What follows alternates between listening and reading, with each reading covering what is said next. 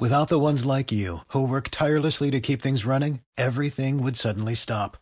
Hospitals, factories, schools, and power plants, they all depend on you.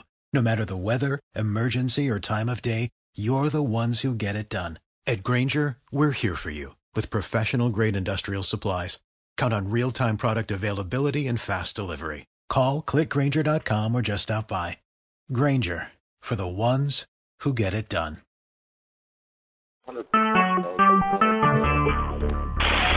Talk shoes. Recorded live. That now we have problems from time to time, but actually we have less trouble here than major players out there. Because if you watch, they have a lot of problems. Now they generally don't have the problems of losing power or anything like that, but they have a lot of disruptions in their broadcasts from time. A lot more than we do here.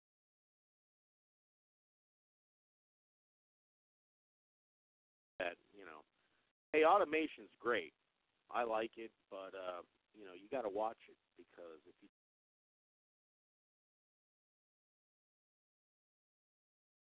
all right, let's see here. I do want to bring this back up to you again. 30 West Coast ports could be shut down within a last week. If that happens, folks, and you live west of the Rockies at least, you are going to see shortages.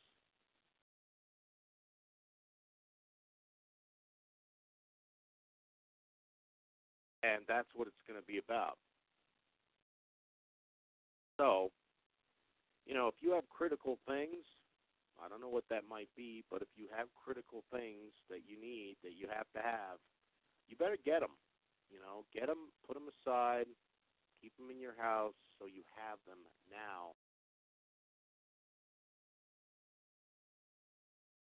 Because the fact of the matter is, America doesn't produce very much at all for the size of a country we are. Not produce enough to support 330 million people. Support most everything. If 30 ports on the West Coast go and shut down, that's going to create a real problem. Out here, we've already noticed. I've noticed. I didn't know what it was until I read this article. You go to Walmart and you see half the shelves are missing the things that are supposed to be on those shelves. And they don't show up for a week or two. Hey, what happened to just-in-time delivery? Well, just-in-time delivery is set up so everything works like clockwork. But if somebody in the clock decides, you know what, I'm going to slow down because I'm not happy with how you're screwing me. So I'm going to just slow down. I'm not going to work as fast. That throws a wrench in the whole system. I've seen that. Places that everything is imported, like Walmart, I have seen that. And I am on the West Coast, and that slowdown does affect us out here. If they shut it down, it's going to be a lot worse.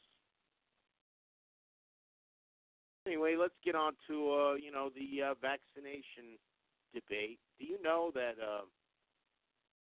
with all the hoopla in the United States about the measles, oh, my God, there's a measles outbreak, it's like 100 people, folks.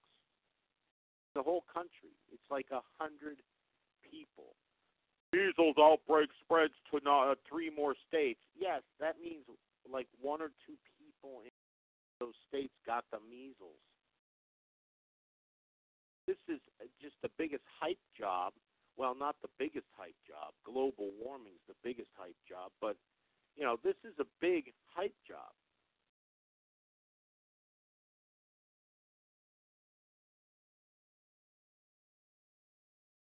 $100 people in the whole country?